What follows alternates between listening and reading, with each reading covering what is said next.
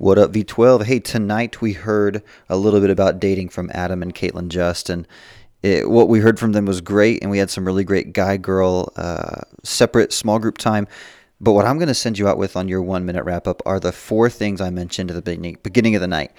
Just four quick things to remember about dating before we even get involved in it. And so let me run through those really quickly to send you out with these. The first one was that, remember, we have to keep Jesus ultimate in our lives and build our lives on him before we date anybody else. Matthew 7, have your foundation on him. If your foundation's on anything else, you're going to crumble. Number two is remembering that you need to be fully formed in your new identity in Christ, just like Ephesians 4 says. If you're still struggling with something from your old identity, if there's still habitual sin in your life, bringing another person into the equation is not going to make things better. It's going to make it worse.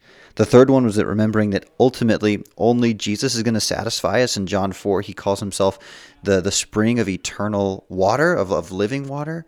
And so thinking you're going to find that in another person or relationship or anything is only going to lead you to a bad spot. And then lastly, really quickly, is just to guard your heart. Proverbs 4 talks about guarding our heart and how everything flows out of our heart. So to give our heart away to someone who doesn't deserve it or is going to take it to a bad place is just going to put you on a track that's really gonna set you apart from Jesus. So those are the quick four.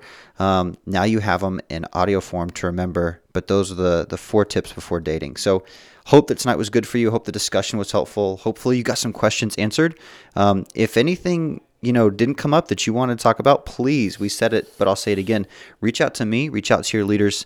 We want to have those discussions with you. So tonight was a 2-minute wrap up because we had so much to make sure we go over. But what we talked about tonight, guys, this stuff is really key. And so we don't want to shortchange it at all. So really glad you were with us. Really glad to keep having these conversations. So have a great week and we'll keep the conversation going.